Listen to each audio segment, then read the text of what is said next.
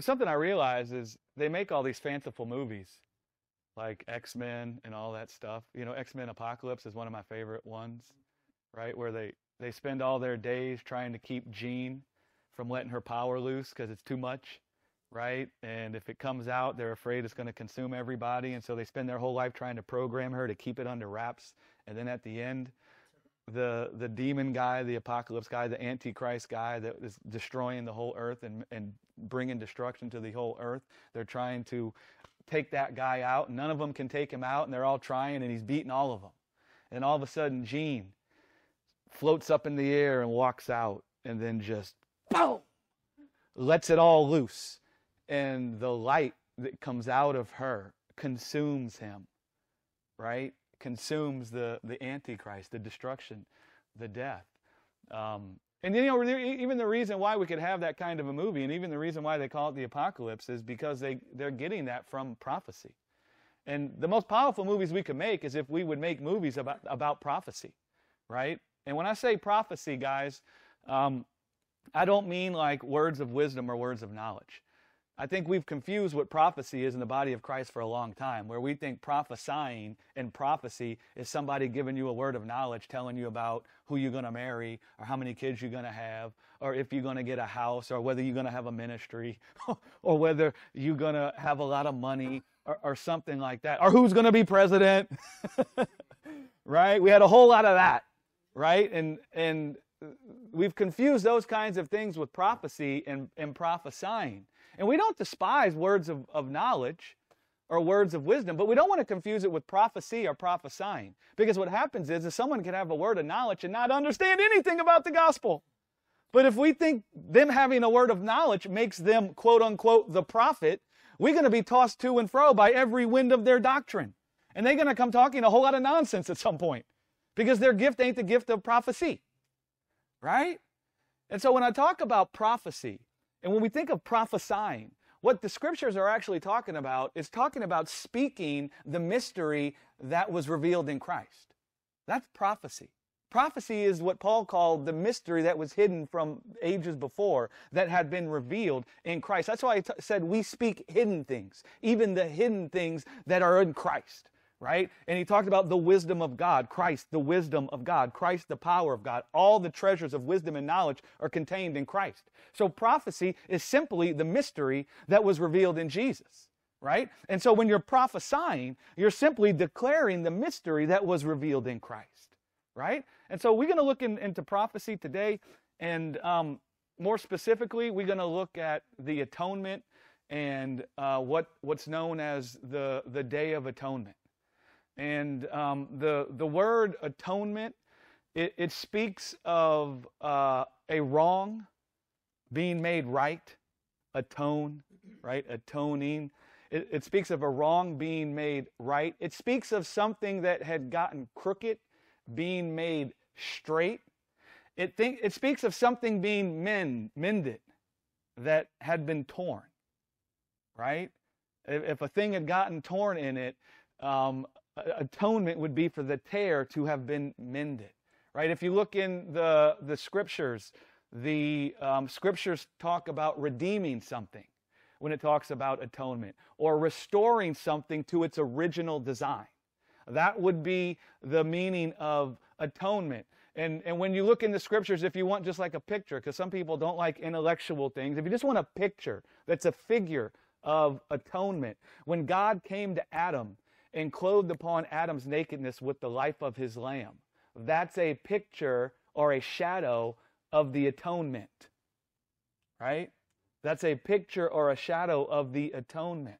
Sadly, in our society and in Christianity over the last 1,500 years, the word atonement elicit thoughts of punishment, right? If you notice, everything I just said was consistent with restoration and not punishment. But the way that the atonement has been taught in our society, and probably for like 1,500 years, sadly enough, when we think of the word atonement, it elicits thoughts of punishment, right? And what's happened is, because we've defined sin wrongly as bad behavior, right? We say we behaved badly, and now there needs to be an atoning for our bad behavior. And that leaves us in the place where we think of punishment instead of restoration. right? Somebody's got to pay for your bad behavior, right? A reckoning. Right? There needs to be a reckoning for our bad behavior, and we say the reckoning is punishment. Right? And so the whole concept of the atonement has been perverted. And it hasn't brought forth the proper thinking in us, and it hasn't produced the proper picture. And so we haven't been engaging with true prophecy. When we talk about the atonement, we've been filled with thoughts of punishment. Okay? Now, the Day of Atonement is about atoning for sin. It is about atoning for sin. But it's about atoning for the wages that came upon mankind because of sin. It's about atonement. I'm going to say that again. It is about the atonement for sin. But when we look at the word sin, because we think sin speaks specifically or primarily of bad behavior, we never get to the part where we say that the wages of sin is death. And so when we think of the atoning for sin, we don't get to the part where we say, well, the atonement for sin is that sin was serving us with death. And the atonement for sin is God coming and atoning for the wages of sin that had come upon mankind, that had come upon in the earth. Right? We don't get to that place. One of the meanings for the word sin is to miss the mark. To miss the mark. Again, because we start with sin as bad behavior, we say the mark is that God had for our lives is that we could behave properly. Listen, man, we don't know anything about how eternal life produces fruit when we think like that. Because even if God found that your behavior wasn't consistent with life, He would see that the root problem is death. And so the way He would clean the outside of the cup is by cleaning the inside of the cup from death. It'd be by Him removing the death, right? That's how He would atone for it. He would remove the death. So one of the meanings of sin is to miss the mark. It's to not be a partaker with God in His life, right? Sin is to not be partaking in life, right? You guys following the establishment of what sin is? The Apostle Paul, the great Apostle Paul, here's how he defines sin in Romans 3. He says, all have sinned. You guys know what I'm talking about? Romans 3, all have sinned. And then he goes on to describe what he means when he says, and fallen short of the glory of God.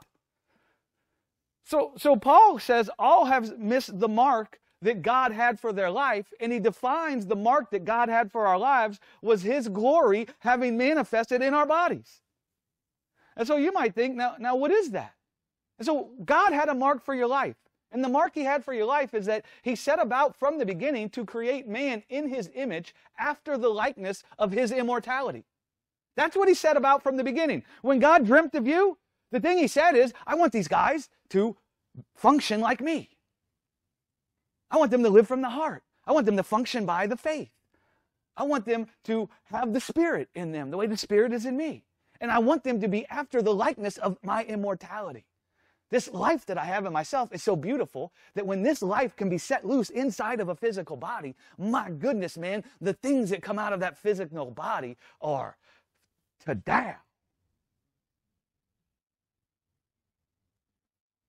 And so that's the mark that God had for our lives. Well, Paul says all fell short of the dream that God had for their life because death was reigning over everyone and no one was walking around having inherited immortality in their flesh. So that's how Paul defines sin. Not having immortality in your flesh. How many of you think you can do something about that? How many of you think God's despising you because you can't do something about that? You see how the conversation begins to change when you start to understand what sin actually is? And you start to see that sin produces something called the works of the flesh. Not having life produces something in humans where they think they have to labor for life. And if humans try to labor for life, they don't have the ability in themselves to produce life. So the more they try to labor to have life, the more they labor to try to have comfort, the more they labor to try to have peace, the more they're going to see the fruit of death manifesting out of them. Right? So everybody fell short of the dream or the mark. That's when you think of mark, think of dream. Right? Don't think of, well, there's a mark out there and God wants you to hit the mark. No. God wants to hit the mark. Right? He wants to hit the mark and come and give to you eternal life. Right? He wants to produce in you that which will cause you to hit the mark. So when you think of mark, think of God's dream for my life. Because when you think of the word mark, many times you could think of what God wants for me. It's not what God wants for you, from you. It's what God has to give you. It's what God dreams for you. And so when you think of the mark, think of God's dream for your life. And Paul says it was a sin that everybody had fallen short of the dream God had for their life. It was a sin that human beings were under the reign of death and that no one had inherited immortality. He said that's a sin. Okay? So, from that perspective, the atonement is about God atoning for the fact that mankind was not in the likeness of His immortality. If you want to look at what was the tear was that we didn't have immortality and we were dying. So if God wanted to mend the tear, the way He would mend the tear or atone for the sin is He would come and give man his immortality. That's how He would atone for it. So atonement is about God atoning for the death that found an opportunity to manifest in the flesh of man and in the earth through one man, Adam. It's about Him atoning for the death that Adam brought into the earth and that Adam found a way to produce in all of our bodies. Because Adam built a life in the earth when he trusted in his own strength. And he built a body for himself and every mankind that would be born in the earth after him when he looked to the strength in his own hand. And the body He built for us is called the body of sin or the body of death. Now God looked at the body of death we were clothed in and He said some things. And He says it's not right for them to be clothed in the body of death. It's not right for them to be filled with fear. It's not right for them to be all the time laboring and toiling to have life. It's unjust for them to be filled with torment when I've created them to experience peace and love and joy. It's not right. This is what God is thinking in His mind. He saw it's not right because it's not what I desired for mankind. It's a sin for there not to be a man seated in the Godhead. And it's a sin for that kind of a thing. It's a sin for creation to be subject to vanity and to be subject to death. That's a sin. That's how God would be thinking of sin. It's a sin for mankind not to be chilling in the Father's house, eating from the table that the Father prepared for them. When God saw that we were running away from Him and filled with fear and shame, His heart said, that's a sin. And so when He thinks of atoning for sin, do you know what He thinks of doing? He thinks of removing fear from your heart. He thinks of putting your flesh to rest. He thinks of covering upon your nakedness. He thinks of removing the body of death that you've been clothed in. He thinks of building you a house that hasn't been built by man's hands and doesn't have sin and death in it. He thinks of building you a house that's filled with His immortality. That's how He thinks of atoning for sin. He thinks of clothing upon you with life. Right? That's how He thinks about atoning for sin. Right? So the atonement is about God healing mankind from the punishment that had already come upon them because of sin. I don't know if you guys realize it, but death was already here. And God didn't bring it. And so God sees we're already being punished by sin. He's not busy thinking that there needs to be a reckoning, and the reckoning is He's going to punish us for our sin. He sees we're already being punished by sin, and He sees that it's not right for us to be suffering at the hands of sin because we were created for life and not death. And so how can I atone for the death that's in the earth? That's what God's thinking when He's thinking about the atonement. It's a sin for mankind to try to find life by the sweat of their own brow. It's not right. I created them to walk in my good work and not their own good work. It's crooked. It's out of whack that they're walking in their own good works. We got to atone for that. The way we're going to atone for that is by removing death from the earth. Death is what's crooked. And so the way you would make death straight is by consuming it to the uttermost where it ain't there no more. And so the atonement is about God making straight everything that got crooked through His Christ. That's what it's about. It's about God consuming death with life. When you think of the atonement, you ought to think of God consuming death with life. You shouldn't be thinking of God being angry about your behavior and now He wants to punish you. Or He's got to punish someone because there's punishment that needs to come to you. If you look, when Alpha and Omega, who is Christ Jesus in the book of Revelation, you would think everybody knows that. But I just had a long debate with somebody on Facebook that says Alpha and Omega is not Jesus. Listen, The insanity that you find is amazing. Jesus is Alpha and Omega. When Jesus was walking the earth as the Son of Man, he was Alpha and Omega.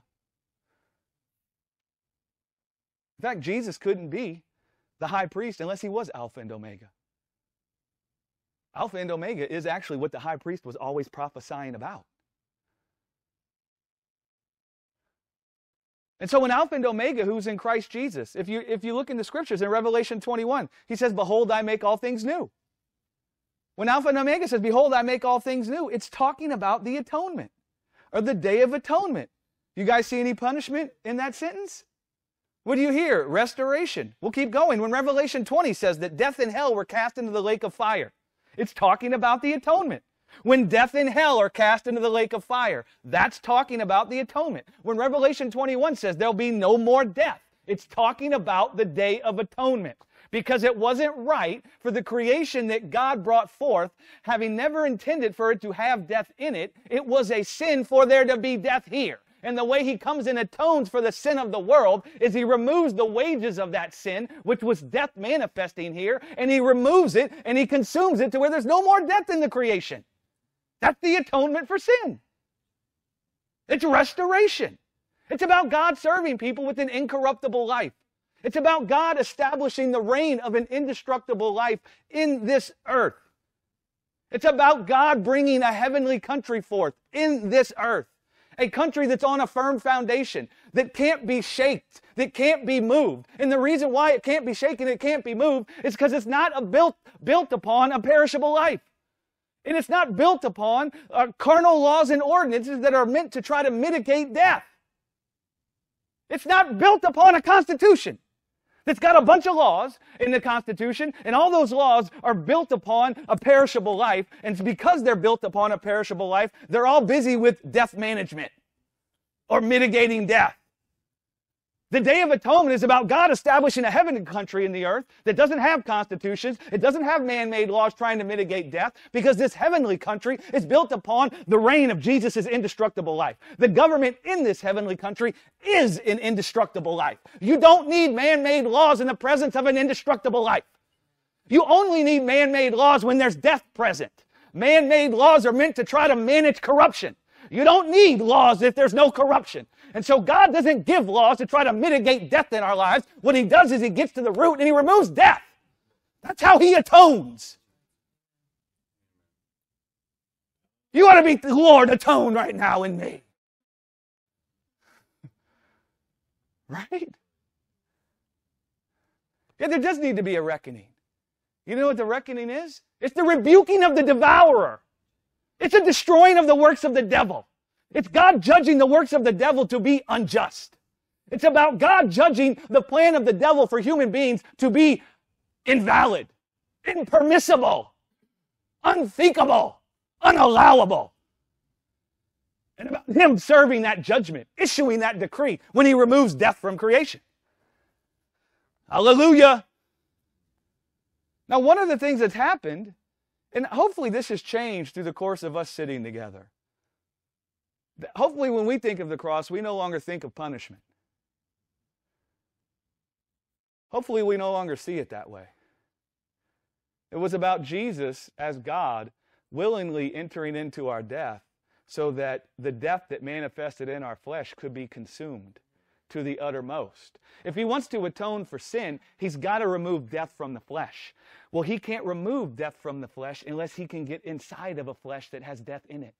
And in getting inside of a flesh that has death in it, he has an incorruptible life in himself that will consume that death from the uttermost and create a flesh that can never die or be touched by sin again. Right? Hopefully we start viewing the cross that way. That it wasn't about someone needing to be punished for our sin. It's about the only way we could be set free from sin is if we could be divorced from it, and if that which was incorruptible could put on our corruption and remove our corruption from the inside out. Right? But because we've thought of the atonement as punishment for sin instead of restoration for sin, what's happened, and this has messed a lot of people up, and I don't care. It's just the truth. What's happened is we thought the atonement happened at the cross. That's what we thought. The atonement happened at the cross. Listen, this isn't to lessen the cross. As you guys know, the cross is my jam. You'd be hard-pressed to find anybody that teaches about the cross more than me. I mean, I actually teach that the cross is the power unto life, that Jesus saw the cross as the foundation from where he would inherit eternal life, right? But the atonement was not at the cross. If Jesus would have just died on the cross, and then that was it, there would have never been an atonement. And so the atonement couldn't have happened at the cross. What I will say, though, is the work that was needed for there to be an atonement is wrapped up in the cross. But the cross is not the atonement. And what I want to say is there's a whole process that goes down before there can be an atonement, and the cross is part of the process that has to go down before there can even be an atonement. And you might think, what am I talking about? Well, I'm going to run you through all these examples and details in the Old Testament. And you guys will just have to bear with me and let me talk about these things because they excite me and you love me. And so because you love me, you let me talk about things that excite me. You guys ever notice how that works in relationships? I'm joking, man. But I'm right. Yes. Well, thank you for loving me, Linda. Whether you know it or not, it is exciting.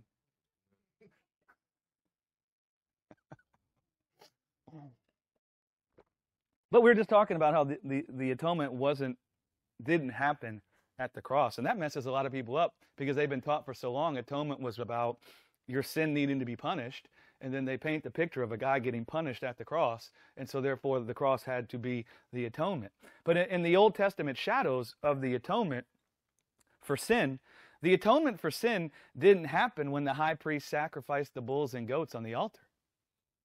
That's not when the atonement happened. If you read in the Old Testament scriptures that talk about the Day of Atonement. And if the high priest stopped there, and after he offered the bulls and goats on the altar, if he would have just stopped there could have never been any atonement. And if you look in the Day of Atonement, the atonement wasn't until the high priest appeared in the holiest place, in the presence of God, by the power of the blood of the bulls and goats, or with the blood of the bulls and the goats. The atonement didn't happen until the high priest could get into the holiest place in the presence of God with the blood of the bulls and the goats. That's when the atonement started getting down. So if the high priest on the Day of Atonement just went and offered the blood and bulls and goats on the altar and was like, hey, that's good enough, man. This blood's kind of gross, I'm done.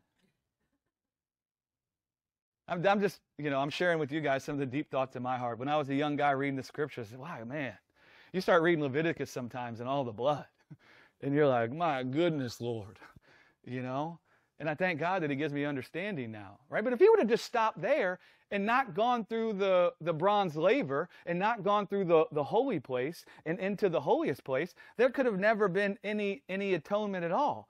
And so the way this would go down is on the Day of Atonement, the high priest would offer bulls and goats. They would sacrifice bulls and goats on something called the bronze altar. Right? Now, to connect some of these things, the bronze altar was a figure or a shadow of the cross.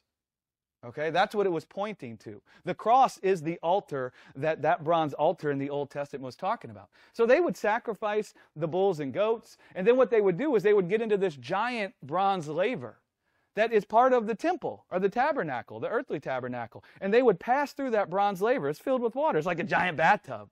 You know what I'm saying? And we've seen some nice giant bronze bathtubs nowadays, huh? The modern bathtubs. You could see some of those kinds of things. And so they would pass through that bronze laver, and they would have the blood of the bulls and goats with them, and they would pass through the outer court, and they would pass into the inner court with the blood of the bulls and the goats, and then they would pass into the holiest place, the Holy of Holies, in the presence of God, and they would have the blood of the bulls and goats with them, and they would sprinkle it. Right? They would sprinkle it on the mercy seat. That's what they would do once they got into the holiest place. Now, I like to give people explanations or understanding about why the blood. Because you could think of why the blood. Especially if you're wondering, if it's not about punishment, then what's the blood about? Right? Now, when you look at the blood The blood was the power by which the high priest could enter the holiest place. And something I want you guys to keep in the back of your mind is there was something that was keeping us from the holy place.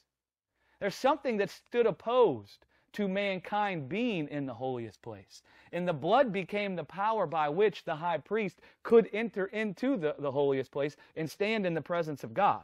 And I'm going to get to this in great detail, but if you hadn't already figured it out, it wasn't God that stood in the way of mankind being in the presence of God. Right? It wasn't God. And so the blood was the power by which the high priest could enter into the holiest place. The sprinkling of the blood wasn't for God's conscience.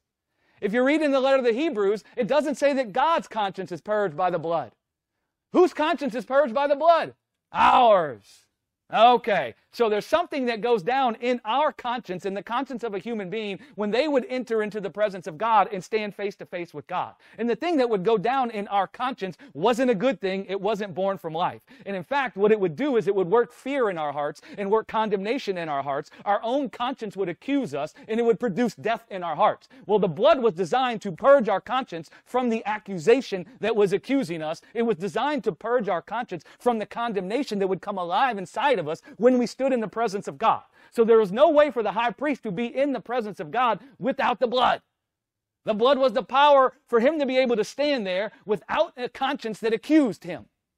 It was the power to justify the high priest from the accusation of the evil one, is what it is. Right? You guys following that? And so it wasn't for the conscience of God, the blood. It was for the conscience of the high priest. It was so his eyes could be anointed with eye salve. I talked about in Revelation 3 last week, and I'm going to get into it more. The blood was in order to anoint the high priest's eyes with eye salve, so the shame of his nakedness wouldn't be uncovered in his sight. And the point was, in his eyes being anointed with eye salve, in his nakedness not being uncovered in his sight, it would justify him from the accusation of the evil one. So the blood of the sacrifice was with the intent to justify the high priest, not to God, but to justify the high priest from the accusation of the evil one that was coming against him. Because Satan was accusing the brethren to God all our days, it says. It says you overcome the accusation of the evil one by the blood of the Lamb and the word of your testimony. I talked about this in the Talmud, but when Moses went up the mountain and stood on holy ground to get the tablets of testimony, and when he was standing on that holy ground, it was grace ground. It was actually sapphire stone, which is stone for grace. And if you look at the stone that the tablets of testimony were written on, they weren't written on like martyr stone. They weren't written on the stone, the bricks that we make. The tablets of testimony were written on sapphire stone. Moses was standing on sapphire stone, the same stone that they said is the throne of grace, a sapphire throne of grace. And so when Moses was going up the mountain to receive the tablets of testimony, it was said in the Talmud, and they didn't understand what this stuff was about, but it was said that there were angels along the way telling him he couldn't go up there, standing opposed to him standing in the presence of God, telling him he had no right to be there, that it wasn't right for him to be there. And you can read several other examples of this that I'll get to, but in Zechariah it talks about Satan standing opposed to Joshua the high priest when he's in the presence of God. Right? And so Joshua the high priest needed to be justified not to God, not from God, but from the accusation of the evil one, the one that stood opposed to him. He needed to be justified. He needed to have his eyes anointed with eye salve. So when he was in the presence of God, he didn't see his nakedness, and the serpent couldn't uncover his nakedness. But instead, he would see the white raiment that he was clothed in, and he would see the crown of life that God had put on his head, and that would rebuke the devil. That's why God says, the Lord rebuke you, Satan. Is this not a brand that's been plucked out of the fire? And so the blood was the power for the high priest to stand in the presence of God and not have his conscience condemn him. And what the blood did is it served as a testimony to rebuke the accusation of the evil one. That was the purpose. Now what would go down is the people, in seeing that the high priest was justified from the accusation of the evil one, what would happen is the people would see the high priest was justified from the accusation, and that would purge their conscience from the accusation of the evil one also. And so the high priest would come out having not died in the presence of the Lord. And that would mean he was justified from the accusation. And if he's justified in the midst of the accusation, that's now purged my conscience from the accusation also. It's rebuked the devourer in my heart. It's now purged my conscience from the accusation. It's now an eye salve for my eyes, where I'm not beholding my body of death. My nakedness isn't being uncovered in my midst, but my nakedness has been covered upon by the life of God's Lamb. That's what the blood is in, the life is in the blood.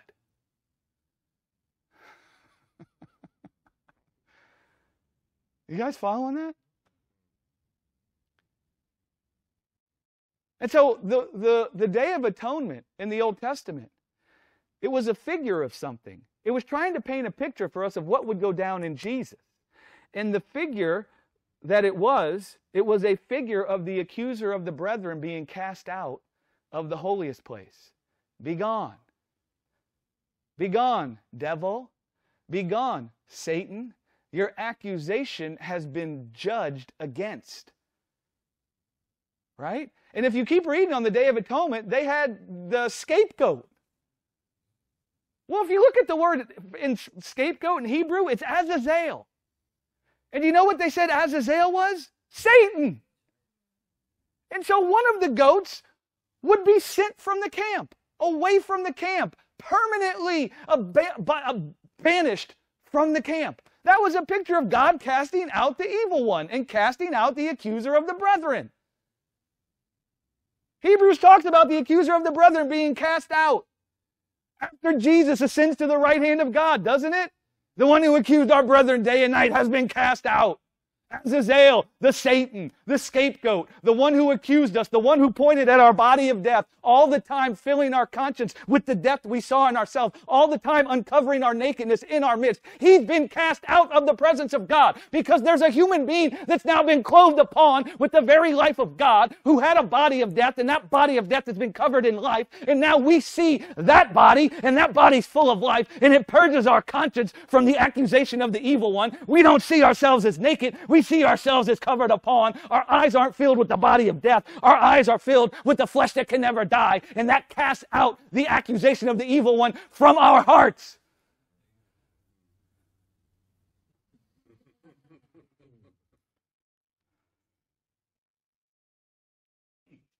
And so when the scapegoat got sent away from the camp, Azazel, the casting out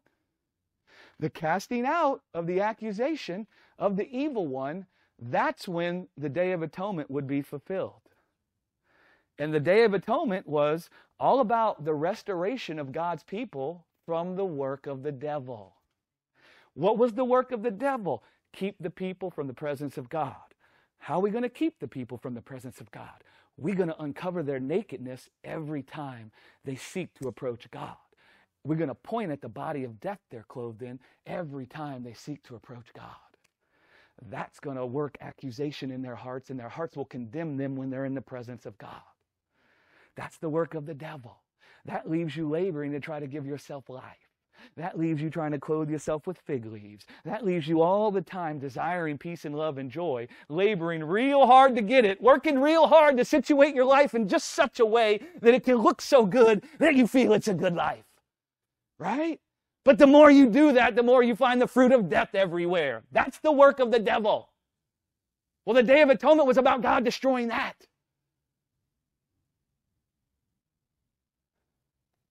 Does that make sense? You guys following that so far? You see what God's trying to atone for?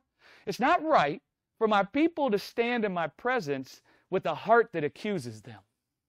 It's not right for my people to stand in my presence and have condemnation manifest in them. It's not right for their minds to be filled with their nakedness or the body that's dying when they stand in my presence. It isn't right. We're going to atone for that. And we're going to do a thing where our people can stand in our presence, look us in the face, and their hearts be filled with love, and their hearts cry out, Abba, when they see us, instead of their hearts being filled with fear and shame. We're going to atone for that fear and shame they filled with, and the way we're going to atone for it is by manifesting our love in their hearts. Hallelujah. You see? He wants to atone for the fear that's in your heart. How do you think you atone for fear by punishing someone? So someone's filled with fear. You think you're going to atone for that fear by punishing them? No, you know how you're going to atone for that fear? You're going to mend their heart from fear. And the way you mend their heart from fear is by filling it with love. We don't understand what God's busy with, right? And this is why prophecy is so important. And this is why we don't want to confuse people who maybe the Spirit manifests in them and they give a word of knowledge or a word of wisdom, which thank God for that. We don't despise those parts, but we don't look to that as a sign that they're the teachers of doctrine, right? That's not a sign that they're the teachers of doctrine. That's not the same as the gift of prophecy. And the body of Christ has been tossed to and fro for years because we want life so bad that we get so mesmerized every time someone performs a magic trick, right? That dude pulled a rabbit out of the hat. He told me what my address was. He must be the man of God. You see how ridiculous that sounds?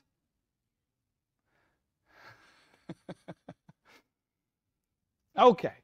Now, all those things that I was talking about was only a shadow. They were a figure. And they were actually prophesying of Christ as God's high priest and what Christ would do to restore all things. That's what it was prophesying of. Hebrews 9 says that Christ didn't enter into the holiest place made with hands, which was only a figure of the true tabernacle and true holiest place, but he ascended into heaven itself to appear in the presence of God on behalf of God and mankind. And so God's busy wanting him to appear because God's busy wanting to destroy the works of the devil. And we're busy wanting him to appear because we're wanting him to destroy the works of the devil. And so God and us are on the same page, right? It's not that we're trying to get on the same page, and Jesus is now going to make God like us. Hebrews goes on to say, so all that stuff in the Old Testament with the Day of Atonement, it was the earthly tabernacle. It was actually pointing to a heavenly tabernacle. And it was actually prophesying of the work God would do to destroy the accusation of the evil one or to rebuke the devourer. As Zechariah says, the Lord rebuke you, Satan. It's prophesying of that. And so it was just a shadow. Hebrews 9 goes on to say that Jesus didn't enter the heavens by shedding the blood of bulls and goats.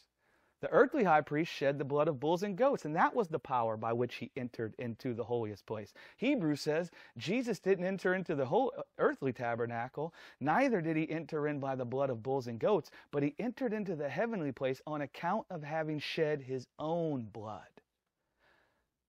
Now there's a whole lot to say about that is wrapped up in the Scriptures. Okay, and we're going to walk through Jesus now as the high priest. Jesus was first anointed as a high priest before he even became a man.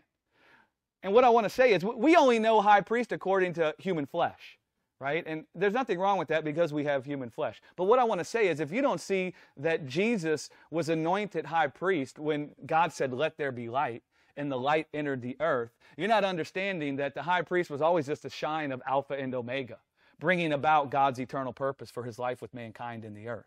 Right? So Jesus was determined to be high priest when God said, let there be light. But if you want to talk about his earthly ministry, he was anointed high priest in the Jordan River when the Holy Spirit descended upon him as a dove, and God said, this is my beloved Son in whom I'm well pleased. That's when he was anointed high priest in his earthly ministry. Okay? And then you could keep describing that when he was manifested as the Christ or proven to be the Christ when he was raised from the dead and sat at the right hand of God. Then he was anointed a high priest forever after the order of Melchizedek because he's reigning through the power of an indestructible life. Right? And in fact, God's high priest would have to have an indestructible life. Otherwise, he wouldn't be able to establish an indestructible life in the earth. And so the only way you could actually be high priest is if you had an indestructible life. That's the only way. And so when that dove descended on Jesus in the Jordan River, that was God anointing this guy as high priest. And there's all type of typology you could get into, but John the Baptist would have been the lawful high priest if you look in the Chronicles. And one high priest passed it on to the next high priest. And so there's John laying his hands on Jesus, anointing Jesus to be high priest. Something else they did to anoint someone high priest, they poured oil over their head. Right? Well, when the dove descended upon Jesus, like the Holy Spirit descended from heaven, that was a picture of the oil being anointed on Jesus' head and Jesus being anointed as high priest. Because him offering his body on the cross would have never meant anything unless he was a high priest. Because the high priest has to offer the sacrifice. And so here's Jesus anointed as the high priest. Now he can offer a sacrifice. So he takes his own body. His body is the sacrifice, not the blood of bulls and goats or not the bodies of bulls and goats. He takes his own body to the cross. The cross is a picture of the bronze altar that the high priest in the Old Testament would sacrifice the bulls and goats on. So there he is offering himself on the bronze altar, his body on the cross, and he sheds his blood there on the cross. There he is shedding his blood.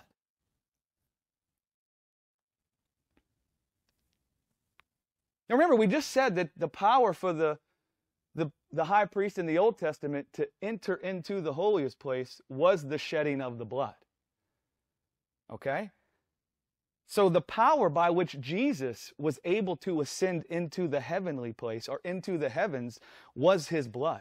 It was that he shed his blood on the cross. That was the power for him to be able to ascend into the heavenly place. It was on account of him having shed his blood. It was on account of him having put off the body of death. It was on account of him having put off corruption that he was able to pass through the sea that was between the heaven and the earth. If you read in Genesis 1, what does it say? That there was a sea separating the heaven and the earth. The bronze laver that the high priest in the Old Testament passed through, it was a sea. It was a picture of the sea that separated heaven and earth. And it was a picture of Jesus who would shed his blood on the cross and put off the body of corruption. And in putting off the body of corruption, he would be able to ascend through the sea that separated heaven and earth. And he would be able to pass through the first heaven. And he would be able to appear in the presence of God in the third heaven. If you read in 1 Corinthians 15, it says, flesh and blood cannot inherit the kingdom of God. Neither can corruption inherit incorruption. So the only way Jesus could appear in the heavenly place and inherit the kingdom of God inside of his physical body is if he first shed the body of death. He had to put off corruption. And when he shed his blood, he put off the body of death. He was raised in a body that wasn't filled with sin and death anymore. He was no longer corruptible or corrupted. So now he stood as a man, as the Son of Man, who hadn't trusted in his own strength, but had seen the love in the Father's eyes and had trusted in the strength in the Father's hand. And because of that, he resisted sin even unto his blood. His blood being shed, now he put off the body of corruption. Now he can ascend into the heavenly place in the presence of God as the Son of Man. And now he can receive the kingdom of God inside of his body. He's doing the atonement. Because what do you think's going to rebuke the devourer?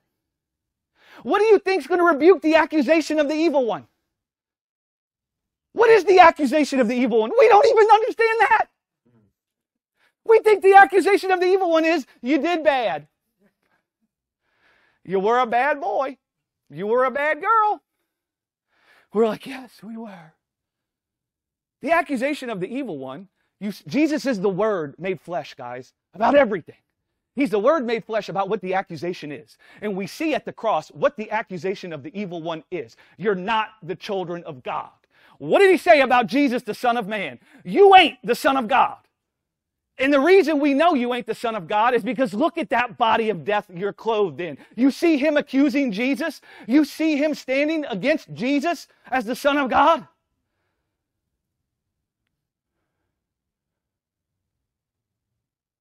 So Jesus is appearing in the heavenly place as the Son of Man. Well, the Scripture says flesh and blood can't inherit the kingdom of God. What did he shed? His blood.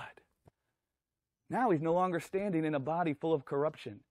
Now he can inherit the kingdom of God as the Son of Man. Now he shows up in the heavens because he passed through the sea having shed the body of corruption. Now he's standing there. There's Satan standing opposed to him.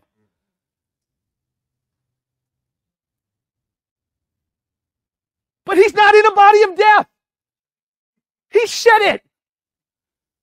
And that's when the Lord would say, that's the fulfillment in the scriptures with Zechariah. The Lord rebuke you, Satan. Is this not a brand that's been plucked out of the fire? And then he's clothed. Boom! And the fair mitre is put on his head. That's Jesus receiving the very glory of God's immortality inside of his physical body. That rebuked the accusation of the evil one. Because Satan said they're not the sons of God. Mankind is not the children of God. Well, here's a man and he's got God's immortality in his body. How can you say he's not the son of God? The Lord rebuke you, Satan. That cast the accusation of the evil one out of the presence of God.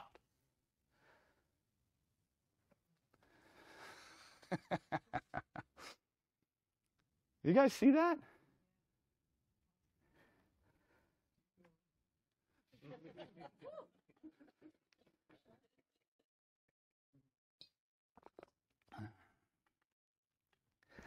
You see what God wanted. He wanted to stand face to face with us. Like he wanted to be able to look us in the eyes. And he wanted us to be able to look him in the eyes and see that there was only love there in his eyes. That's what he wanted. He wanted to love us with all of his heart, with all of his soul, and with all of his strength. That's what God wanted. Forget about you loving God with all your strength. If you want to interpret that right, that's got nothing to do with what you're going to do for God. The way you love God with all your strength is by you being persuaded that he loves you with all his strength. Herein is love, not that you love God, but that God loves you. And so he wanted to spend all his days loving you, serving you, hanging out with you. But there was a problem because our conscience accused us in his presence.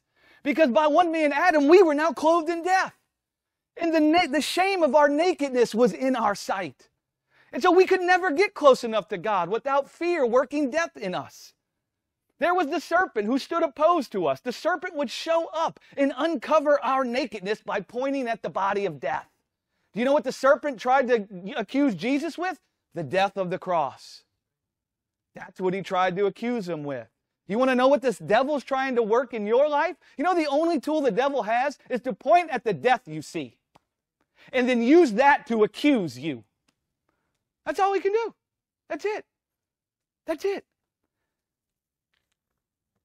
So he shows up, he points at the death, and he says, are you really the children of God? Look at this death. And he uses that to fill us with fear and shame. And we're like, how many of you ever thought, do I really believe? Where do you think that comes from? I promise you, what's fathered that thought in you is the death you see. In the way you're judging yourself for how you're reacting to it. That's the accuser of the brethren. That's the accuser trying to work death in you. Revelation 12, we're going to run through these verses. Revelation 12 says, Satan accused the brethren day and night before God. Revelation 13 says, we overcome what? The accusation of the evil one. By what? The blood of the Lamb and the word of our testimony. Jesus says in Revelation 3:18, buy of me gold tried in the fire, that you would be rich, and clothed in white raiment, that white raiment might clothe you, and that the shame of your nakedness does not appear, and your eyes are anointed with eye salve, that you might see. Do you see what Jesus is saying there? Buy of me gold.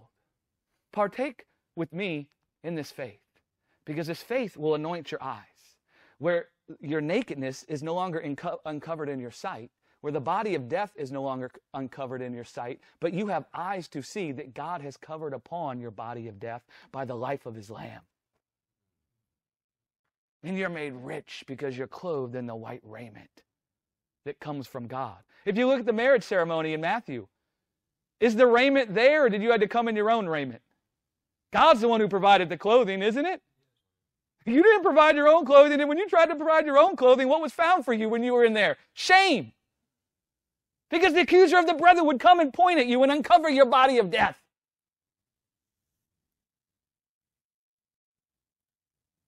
So why did Jesus ascend into heaven? He ascended into heaven on behalf of God and mankind to cleanse the heavenly tabernacle. He ascended and appeared so the accuser of the brethren could be cast out. He ascended into the holiest place in the heavenly tabernacle, having shed his blood for the purpose of purging mankind's conscience from their body of death. How does he purge our conscience from the body of death? We see him covered upon in God's life. That purges our conscience from the body of death. That heals us from shame. It pushes out fear. It pushes out the accusation of the evil one. Right?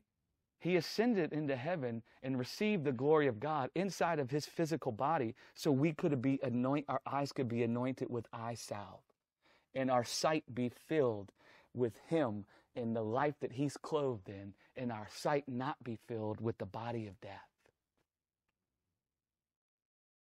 Paul describes this eye salve when he says we have this treasure in earthen vessels. I'm in an earthen vessel, and this earthen vessel might be perishing, and it might be subject to decay, but my mind isn't filled with the perishable body I have right now. My sight isn't filled. It's been anointed with eye salve, and what my sight sees is the treasure that's inside of this earthen vessel, which treasure I see seated at the right hand of the Father, clothed in the immortality of God. Hallelujah.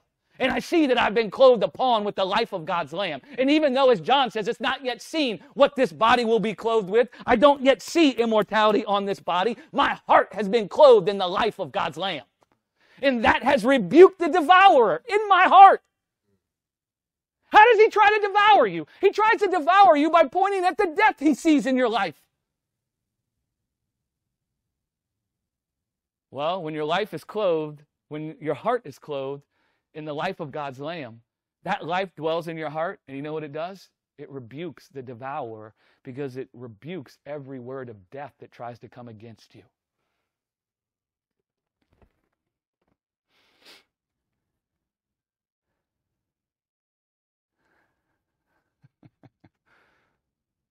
You see that?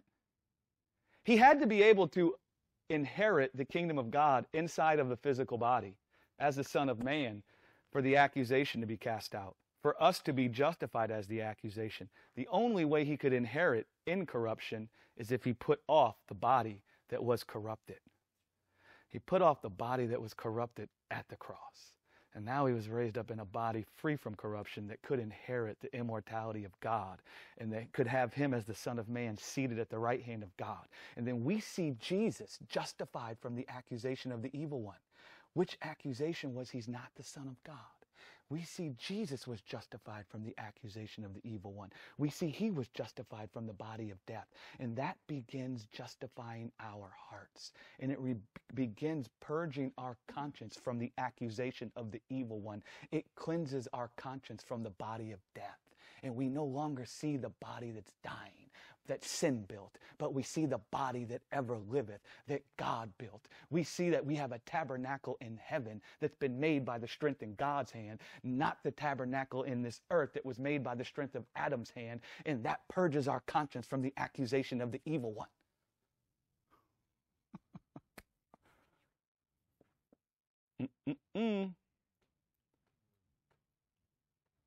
So now, because of that, we have the first fruits of the atonement. Remember, the atonement is about atoning for all the harm that came to us because of sin.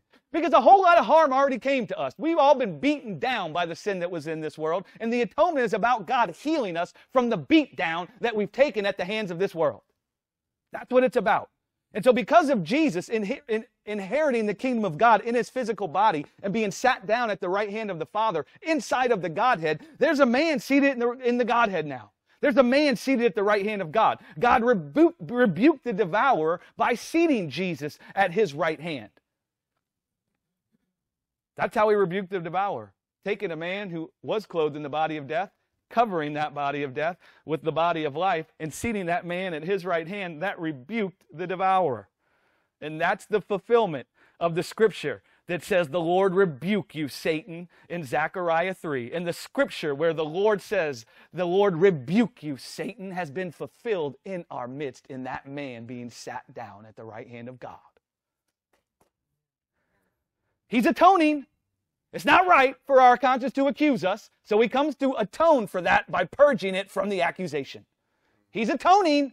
He's restoring our conscience back to this place of innocence. where we're not dwelling in a place where we're judging our lives by what we see here. Right? The Lord rebuke you, Satan, has been fulfilled. There's a man seated in the Godhead at the right hand of the Father. God said it was unjust for man not to be seated here. God atoned for the injustice by seating a man there. It's a sin for there not to be a man in the Godhead. God atoned for the sin by putting a man there. Him who was stealing from us can steal no more. We have the first fruits of the atonement. He can't steal from me anymore because the devourer's been rebuked by the Lord Jesus, seated at the right hand of God, having inherited immortality and pouring out of himself the spirit of that immortality inside of me right now. The spirit of immortality abides in me now. God has anointed me with his immortality now. That life is in me now.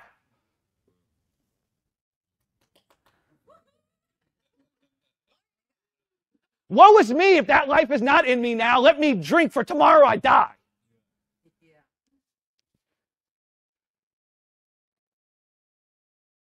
He's poured out the spirit of that life on all flesh. That spirit contains the promise of life to all who will let the Father serve them with his Lamb. Right? We have this treasure in earthen vessels now. Our lives have been born from the incorruptible seed that is Christ now. Our hearts cry out, Abba, now. Our hearts have been purified from fear and our flesh has been put to rest now. We have a surety that God's life is abiding in us now. And that life is ever growing, ever expanding, ever serving to conquer the death and the tribulation in this world that tries to come against us. God has atoned.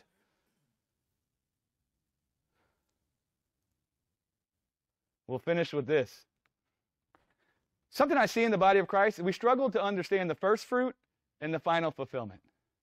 We struggle to see that both exist. So we got a bunch of people that focus on the first fruit and they completely lose sight of the final manifestation. And then we get people that focus on the final manifestation and they completely forget about the first fruit. Right? And either side is not good or it's not right. Either side leaves something missing for the people, right? And so that's the first fruits of the atonement I just described. We have that now. We have the Spirit dwelling in us now, warring against the death in this world in us now, right? Pointing us to the life we see in Jesus and how he was clothed upon with covered. That's one of the meanings of the word atonement. You know that, right? In the Hebrew, the word atonement means to cover. It means to cover. It's the Hebrew word kafar. It means to seal something. It means to pitch something within and without, to cover upon, to cover sin. How do you cover sin? The way you cover sin is you cover upon the body that's dying with the body that can never die. That's how you cover sin.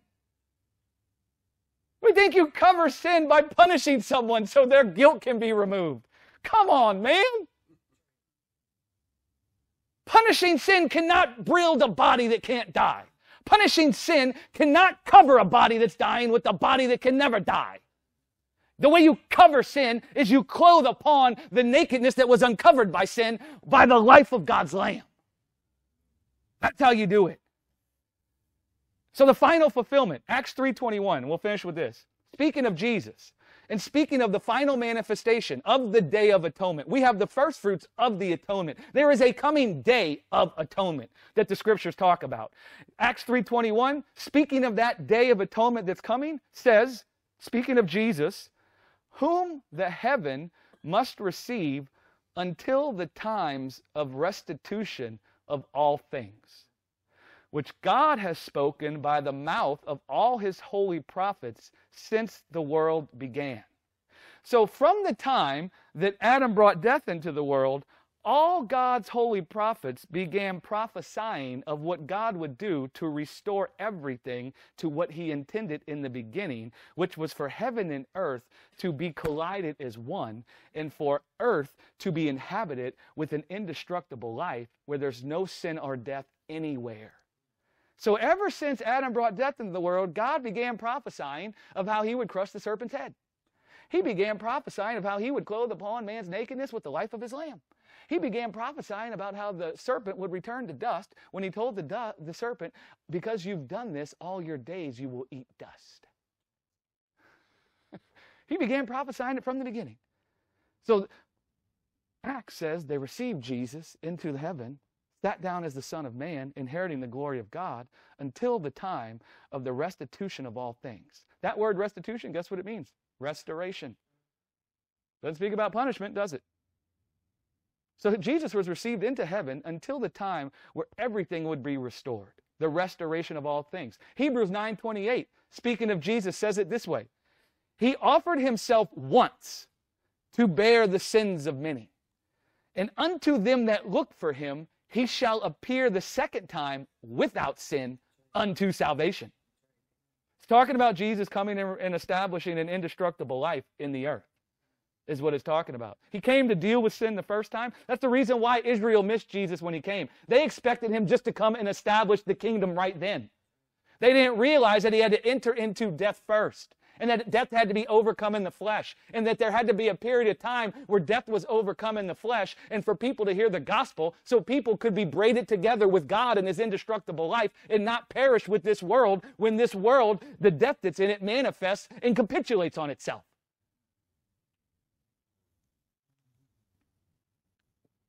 So that day of atonement, the actual day, it's called, or the day of our Lord, right?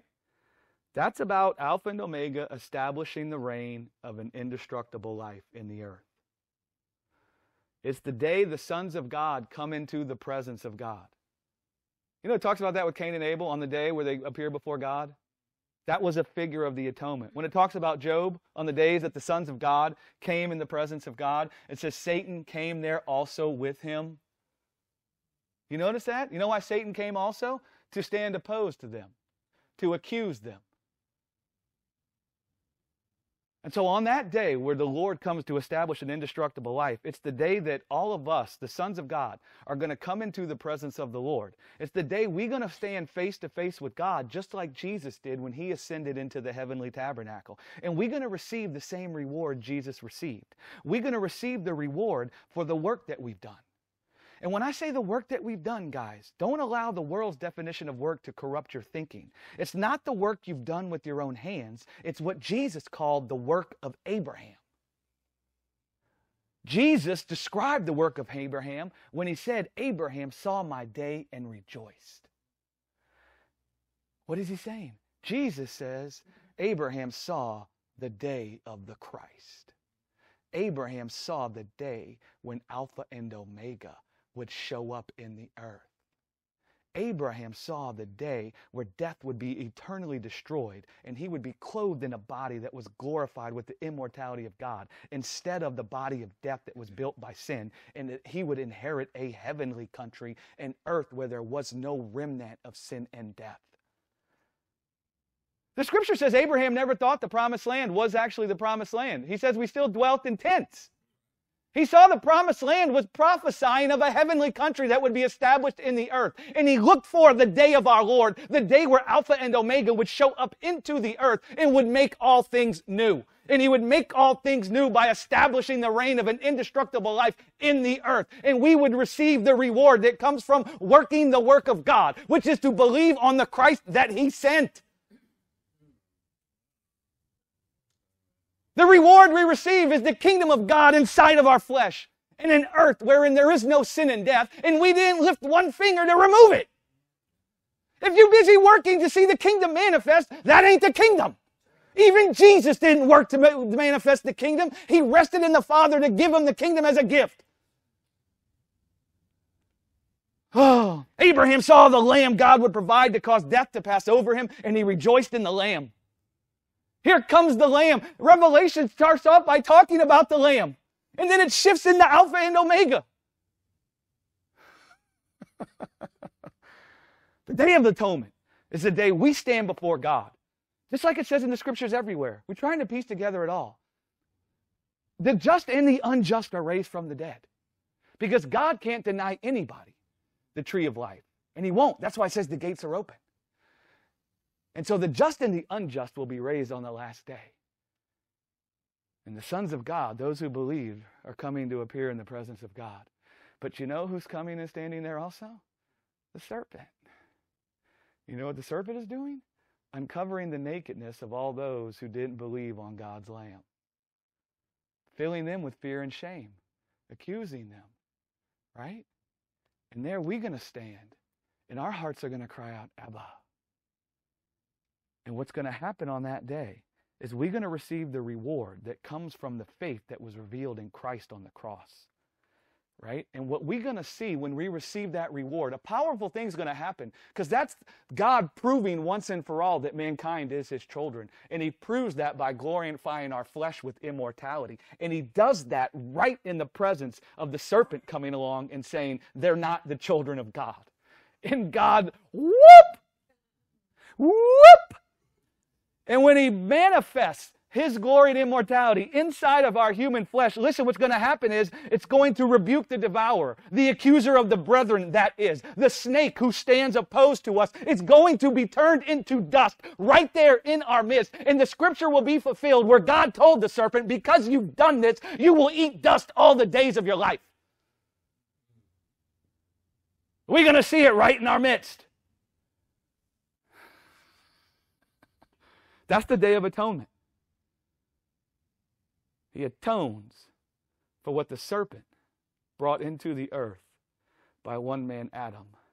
And he doesn't atone for it by resetting it.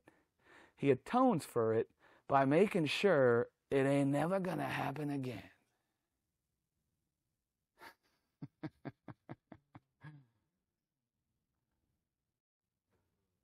The destruction of death, the atonement for sin, is the consuming of death to the uttermost, where it doesn't exist anymore. And if you want a good picture of the atonement of sin, Jesus, the Word made flesh, about the atonement for sin.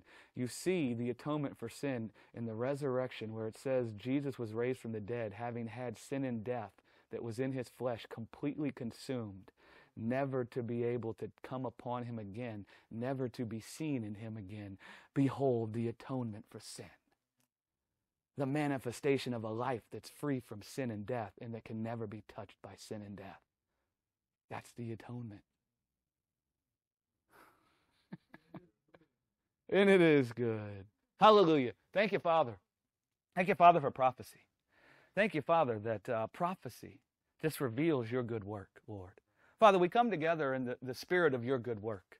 We gather together with the heart desiring to see your good work, Lord, desiring to walk in your good work. Thank you, Lord, that you just keep unwrapping your good work in our midst, that you keep showing a different facet of that good work. Thank you that you continuously come to us to captivate our imagination with your good work, that we could walk all our days in the strength of your hand and not the strength of our own hand. Thank you, Father, that you anoint our eyes with eye salve. Thank you, Lord, that you could see us right now in this earth, where there is such a thing as death in this earth. And you could see that death is all the time trying to uncover our nakedness. Thank you, Father, that you anoint our eye salve, Lord, with your sight, where our hearts are not filled with the shame of our nakedness, but our hearts are filled with the life of your Lamb that you clothed upon us with, Lord. That just as you calmed Adam from the fear and shame that came upon him when you clothed him, Lord, I just thank you, Father, that you anoint our eyes and we see that you're with us, clothing us with your life. Thank you, Father, that your Spirit dwells in us, rebuking the devourer in our hearts, interceding in our hearts every time we see things in this world that aren't born from above, bringing patience to our hearts, Lord, persuading us that now we possess an incorruptible life. Thank you, Father. Thank you, Jesus. Amen. Glory to God. I love you guys. You guys are awesome. Thank you so much.